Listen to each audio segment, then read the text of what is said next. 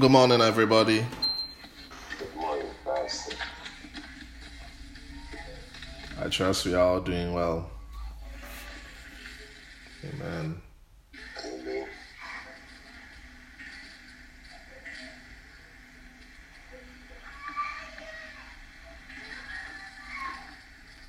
All right, let's pray. Father, we thank you for this morning as we come before your holy word. We are grateful for the assembly of the brethren. We thank you that you have a word in season for us, and your word will come forth in power, in simplicity, and in clarity of speech. Thank you for what you do in this house. In Jesus' name, amen. Like I promised 3 weeks ago, we are going to deal under the sub-theme, the metrics of a built-up church, of our current series, His Church, the Church. And today is the 6th installment. The last time we talked about the purpose of the ministry gifts to the local church. And we said that the purpose of the ministry gifts, and when we look at Ephesians chapter 4, verse 11, it specifically outlines the ministry gifts as the apostle, prophet, evangelist, pastor, and teacher. Their collective role, the assignment God has given to these fivefold ministries to the church, is to equip the saints. And last 3 weeks we went ahead to define the meaning of the word equip. It means to set broken bones or mend nets. And when the fivefold ministry involves in the task of equipping the saints, they equip the saints so that the saints will be able to do the work of ministry. And we went ahead to define works of ministry as works of service. So when we come to church and gather as an assembly, the fivefold ministry's job is to mend bones, figuratively speaking, mend nets, and set broken bones in place, figuratively speaking. It's the meaning of the word equip, to perfect, to mature, so that the saints will be able to do works of service in our community, among our friends, loved ones, and so on and so forth. And we came to realize that it is in the equipping of the saints for the work of the ministry that the church will be built up. And we went on to define what this word built up means. It means to be strengthened and to expand. So the church is expanded and it becomes strengthened when the saints are equipped. And when the saints are equipped, they are equipped for the work of the ministry, which the resultant effect of that is the church will be strengthened and will be expanded, which is the meaning of the word being built up, or the church being edified. So on the heels of that, in verse 12, which outlines the end goal of the church, we will now want to talk about what does it mean when a church is built up, or what does it mean when the church is edified. So we are going to look at verse 13 for that. So Ephesians chapter 4, verse 13, I read. Till we all come to the unity of the faith and of the knowledge of the Son of God, to a perfect man, to the measure of the stature of the fullness of Christ. To the measure of the stature of the fullness of Christ. Amen. Now, my key word in this verse is till. What's the meaning of this word till?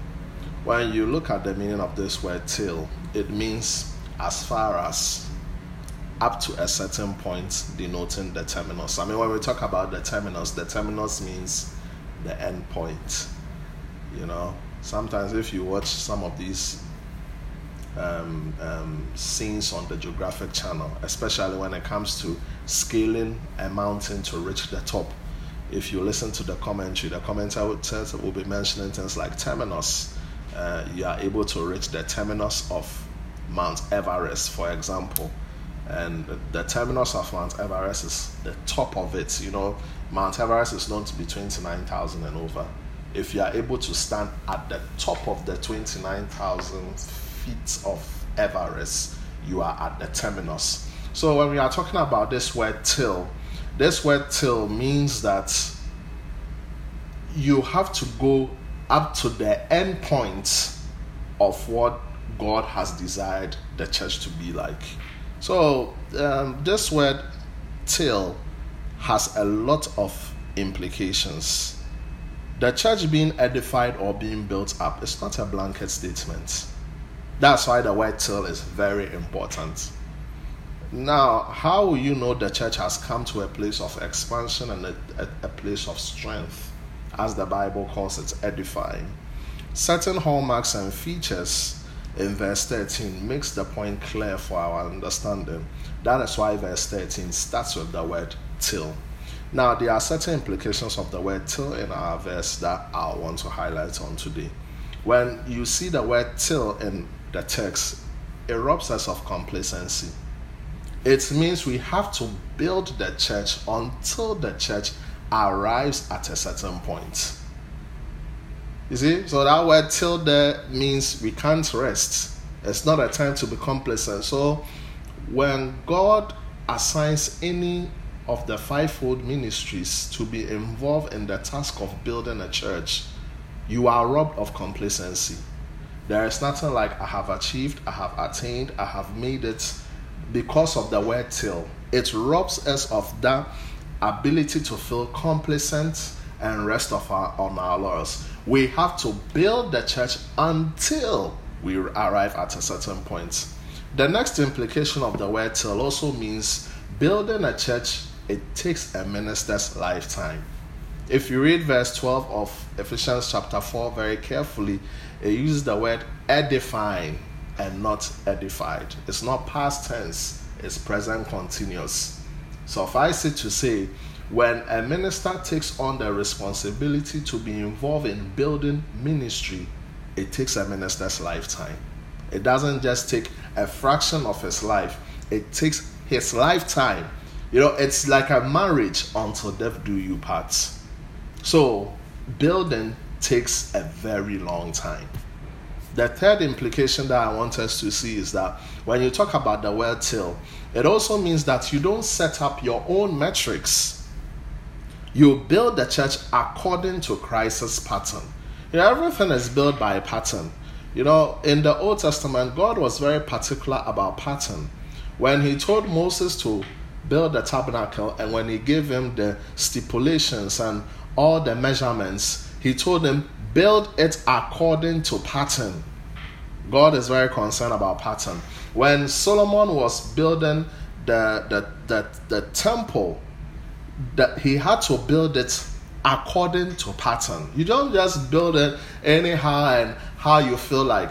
In that same vein, when we are building the church, when we are involved in building the church, we have to build it according to Christ's pattern.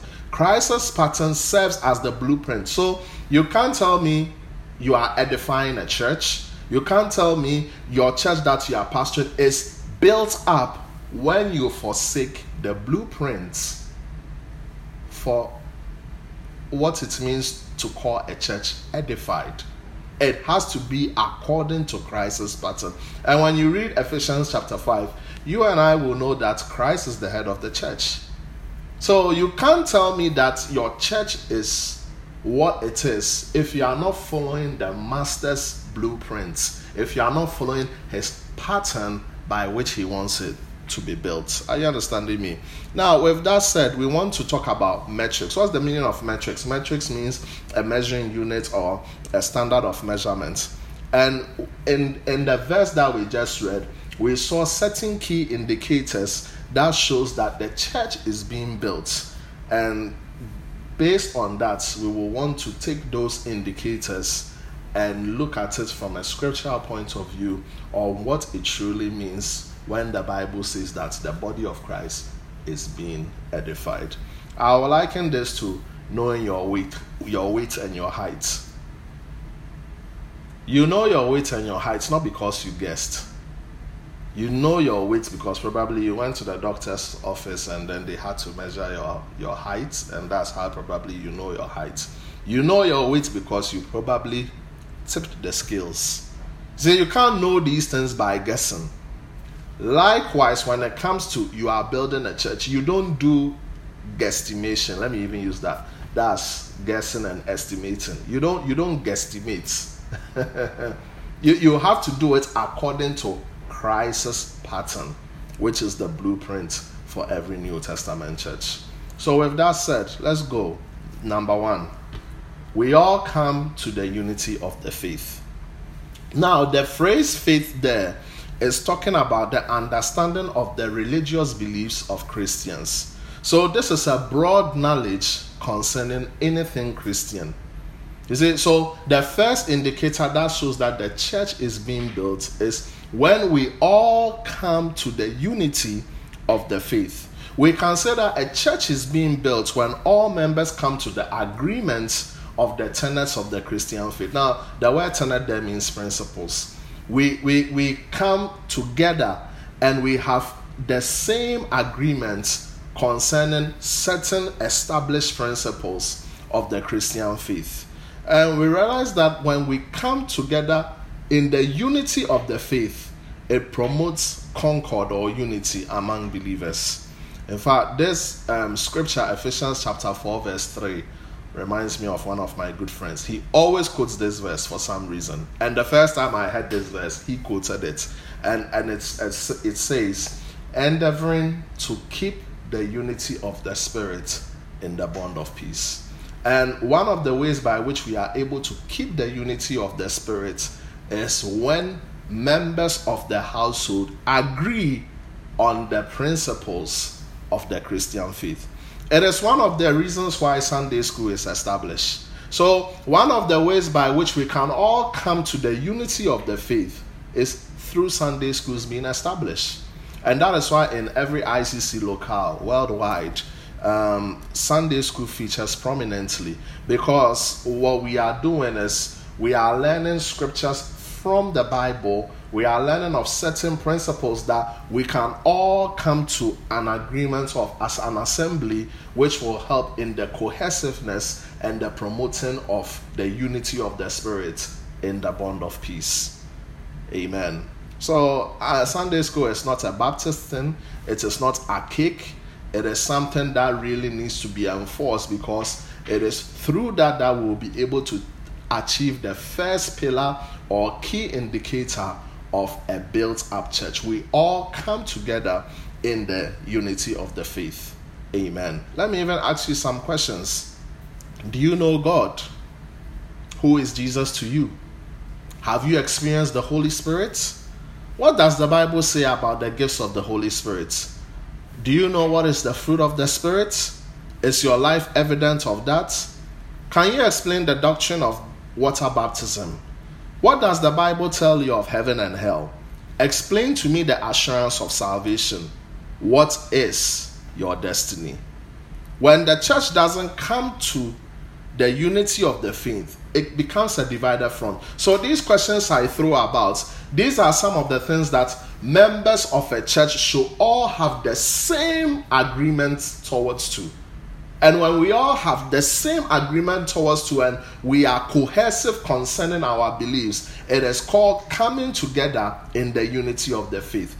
Christ, the head of the church, says that when the church is being built, this is the first key indicator. We all come together in the unity of the faith. So when it comes to God, we all have to have the same cohesiveness of agreements towards God. When it comes to water baptism, we all have to have the same cohesiveness of agreement towards water baptism. It's called working together in the unity of the faith. So, like I said, when the church doesn't come together in the unity of the faith, it becomes a divided front.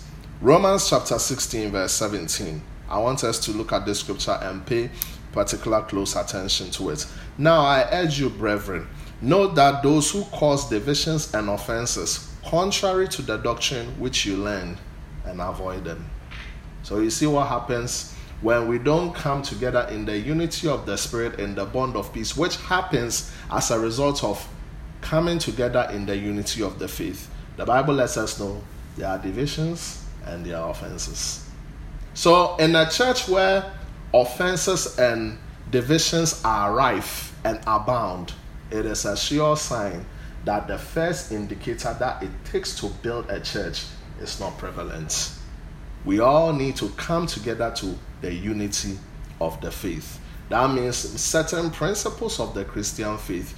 If you call yourself a member of the household of faith or of any church, we all have the same agreement. It promotes cohesiveness. It promotes a united front, because if that doesn't happen, and when we have different beliefs concerning certain doctrines, it promotes division and it promotes offense, and it doesn't glorify God. Amen. Now let's look at the second key indicator. The second key indicator is of the knowledge of Jesus. It says that we all have of the knowledge of the Son of God, which is the same as Jesus. Now, the word knowledge here in this text is precise, correct knowing. And last year in our midweek Bible study series on growth and fruitfulness, we really did an expose on the word knowledge. In fact, it means epignosis. And it means knowledge in a context. So the first one talks about broad knowledge. We have to have a broad knowledge of the Christian faith, every principle that guides the Christian faith. Now, this is talking about having knowledge of just the Son of God. And when we use the word knowledge there, it means that we should have a precise, correct, and accurate understanding of who Christ is. And what is the source of that? The source of that is the Bible. From January, we have kept on talking about this, that if you really want to know Jesus, it's not through tradition, it's not through stories that people may have passed down. You will have to read this Bible for yourself, because John chapter 5 says that these scriptures, they testify of me.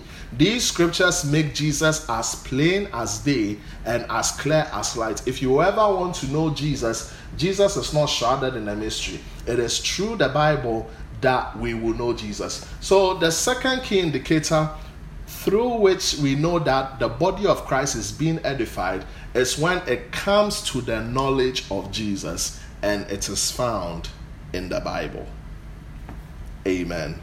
Now, a built-up church is a place where Christ is made known in doctrine, which affects the manner of living among our members. So, wherever Christ is being preached, it affects our conduct, it affects our lifestyle, and it becomes evidence for the world and for people at large to see. Now, when we talk about Christ, there are certain things that we should have an idea of who Christ is. Talking about the nature. Who is Christ to you? His nature. Now, what are his ministries? I'm talking about the past, the present, and the future. You know, the past ministry of Jesus was he redeemed us. He redeemed us from the power of sin by dying on the cross, being buried, and he resurrected.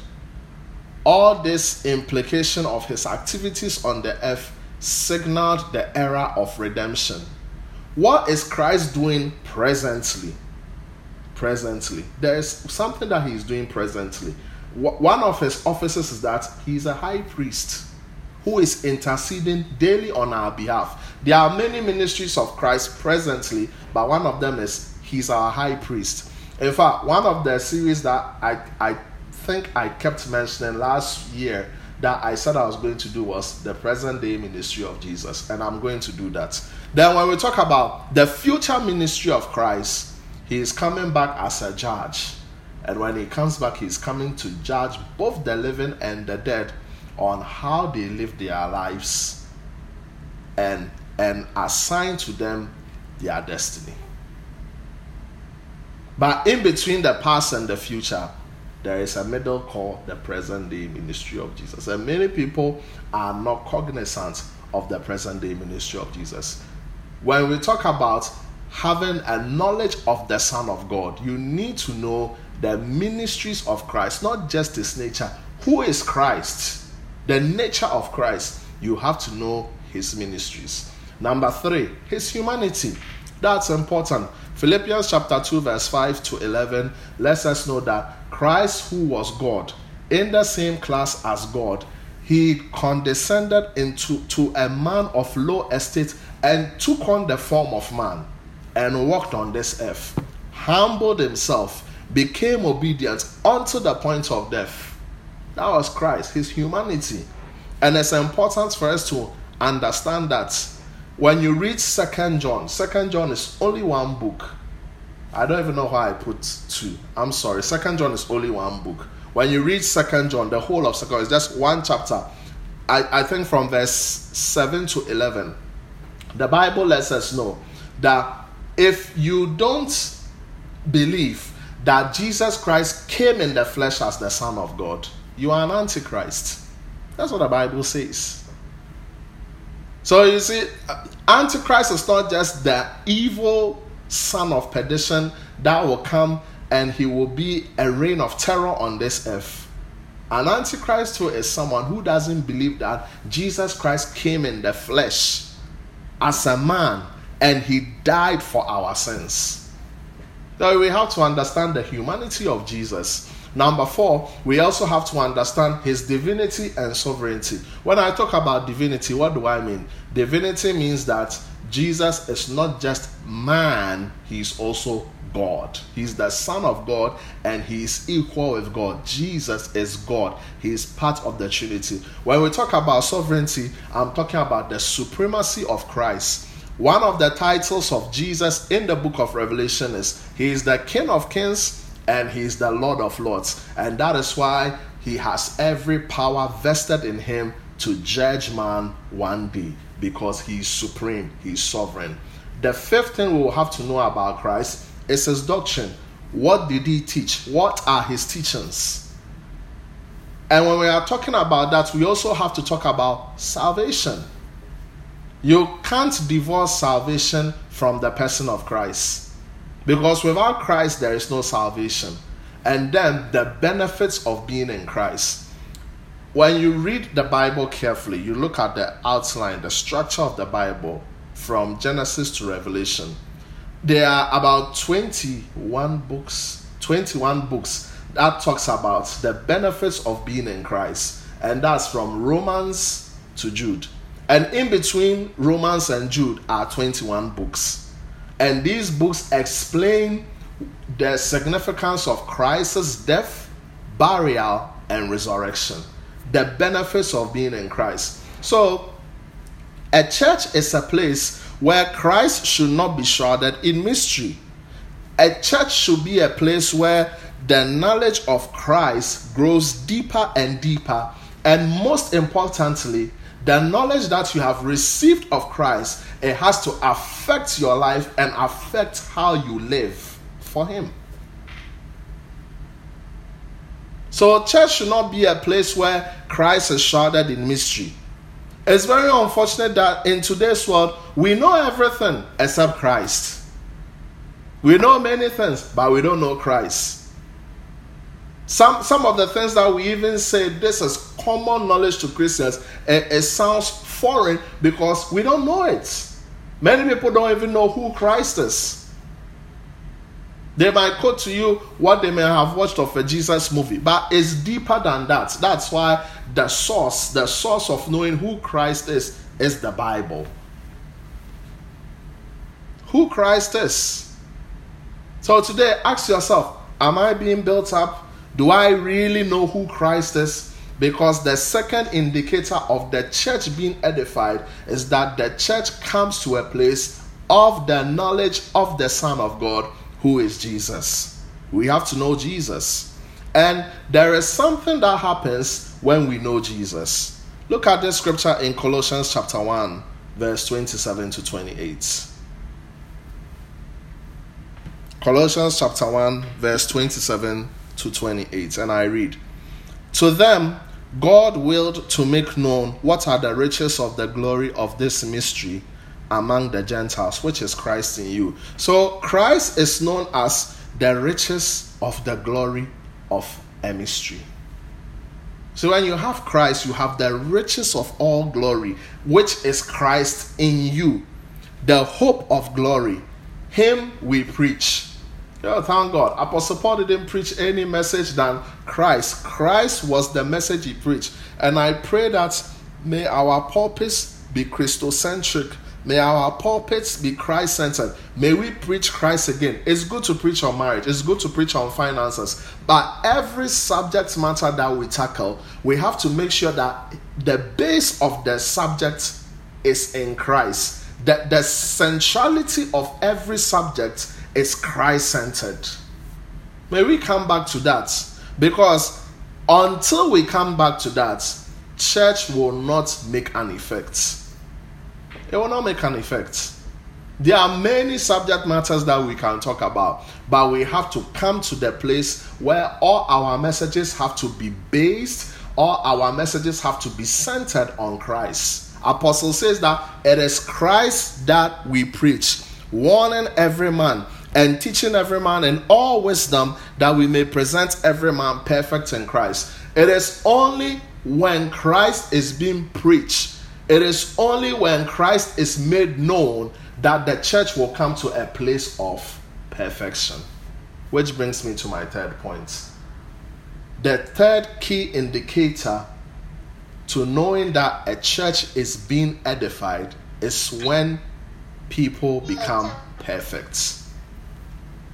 Now, when we are talking about perfect here, I'm not talking about flawless. When I'm talking about perfect here, I'm not talking about you will not make a mistake. That's not what I'm talking about. When I'm talking about perfect here, I am talking about maturity. Perfect here means mature in understanding, which affects how you live. That's what I'm talking about. So perfect doesn't mean you will not sin. Perfect doesn't mean you will not make a mistake. You will. You will make mistakes, you will sin, you will commit boo-boos, but get back on your feet and see yourself as the righteousness of God and keep on keeping on. Let me tell you something. God doesn't expect perfection from any of us. He doesn't expect flawlessness from any of us, because none of us can be flawless. But what God expects from us is to grow. What God expects from us is to be matured. What God expects from us is that each and every waking day of our Christian life, there is some growth, there is some step in our maturity as Christians, and it shows forth in our conduct. That's what God expects from us. But He is not expecting flawlessness, because it's a mindless pursuit. Are you understanding me? The church is being built when her members are experiencing growth and spiritual maturity. Knowing scriptures is a good exercise, and I believe we should encourage it. Because knowing scriptures, memorizing scriptures, and speaking it, that is the sword of the Spirit. However, it is better when your life embodies the scriptures you quote. That's a perfect man. That's a mature man. So it's not just about rah-rah, just quoting the scriptures here and there, but it's also putting the scriptures into practice. The scriptures that you quote, you put them into practice. So when you quote on love, you put love into practice. When you quote on giving, you put giving into practice. When you quote on do not worry, you put do not worry into practice. Let the scriptures that we know, the scriptures that we've committed to memory, let it show forth in our lives. It means we are coming to a place of maturity. Now, there is something amazing. When the Bible talks about you are maturing, it doesn't leave it as a blanket statement.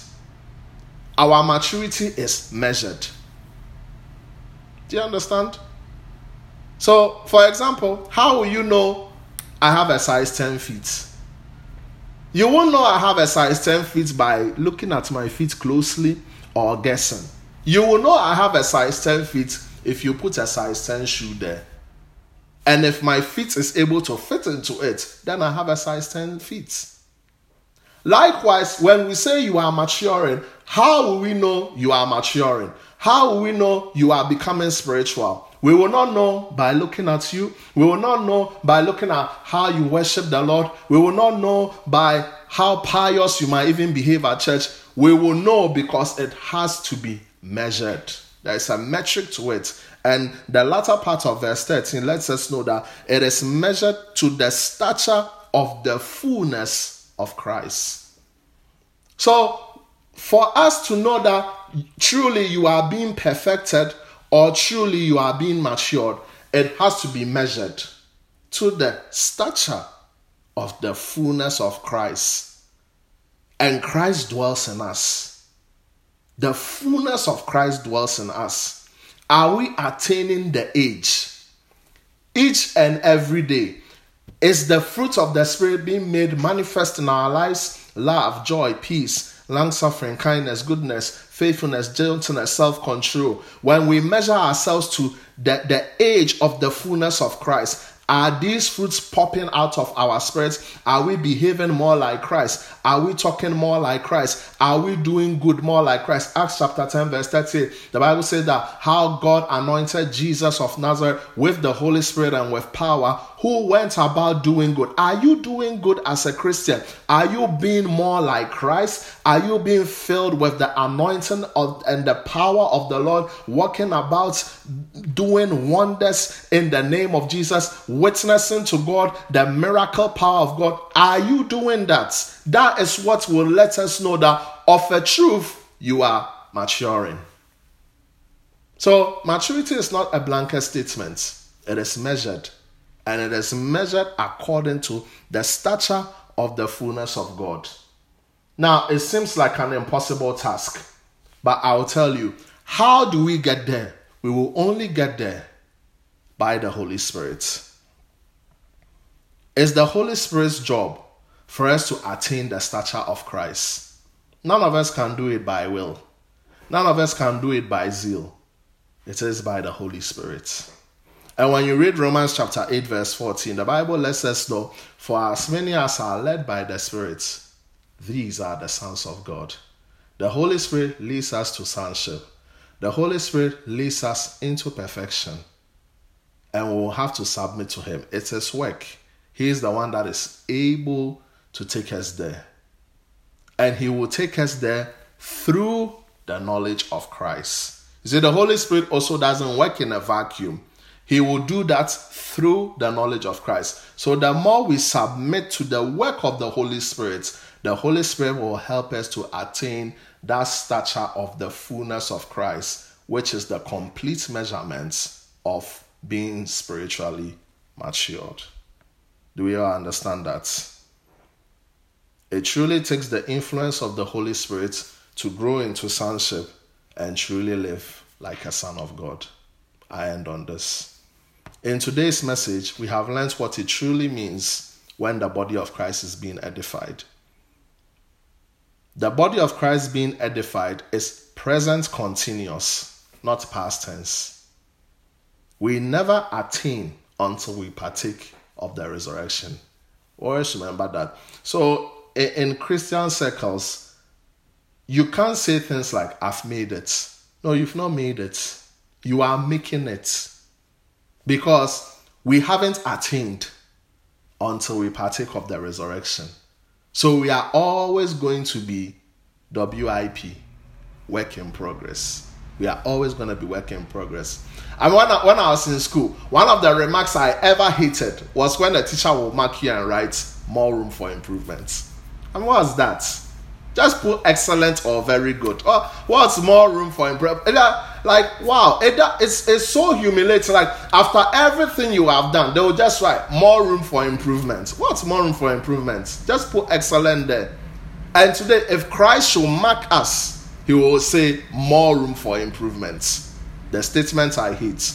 Why? Because we can always get to the next level. We have never attained. We should never rest on our laurels. We have never attained until we reach the price of the high calling, which is to partake of Christ's resurrection. It's present continuous. And we have learned of 3 indicators that shows that the church is being edified, which means it's being expanded and being strengthened. We all come to the unity of the faith. It's important that members of the household of faith have a commonality of beliefs when it comes to the principles that guides the Christian faith. Number 2, we all come to the knowledge of Christ. It is important that if you call yourself a member and you are being built up, you should know Christ. And all these 7 questions I asked about Christ, you should have an idea, a fair idea, an answer about this, knowing that you truly know Christ. And most importantly, when you know Christ, it should affect how you even live for Christ, because you have experienced an encounter. The third thing that we have experienced is that the members of a church come to a perfect man. And what does it mean to come to a perfect man? It means to be spiritually mature. And how we know you are spiritually mature? It is measured according to the stature of the fullness of Christ. And mind you, for us to get to that stature, the age of the fullness of Christ is the Holy Spirit's work. Let's learn how to yield to the Holy Spirit, and the Holy Spirit is going to work in us that will be able to attain that age of fullness of Christ through the knowledge of God, which Paul preached. Because when he preached that message, the Bible lets us know that he presents to the church a perfect man. Amen. In my prep time, I couldn't help but think of myself and every ministry gift assigned with the responsibility of edifying saints for the work of ministry, which will result in the church being edified. Folks, ministry gifts, especially pastors who are at the head of an assembly, have a huge burden which needs the prayers and the support of members. They also need the grace of God. So in the spirit of this message, can we intercede for every ministry gift involved in the church, that we will fulfill our mandates and build the church according to his pattern? So you can't tell me your church is being built up when these 3 indicators are not showing. All these 3 indicators have to show. The members of your house, they all have to come to a commonality of belief when it comes to the principles that guides the Christian faith. The members of your house, they all have to come to the knowledge of the Son of God. The members of your house, they all have to come to a place where they are experiencing spiritual maturity. Of a truth, then we can say the church is really being built according to Christ's pattern, who is the head of the church. So pray for us. Apostle Paul, in all his epistles, he asks for prayers. So today, pray for us. Pray that we will fulfill our ministry mandates and build the church according to pattern. And number 2, pray that we will experience the grace of God, because it really takes grace for us to be able to do such an arduous task. Can we open our mouths and begin to pray for pastors?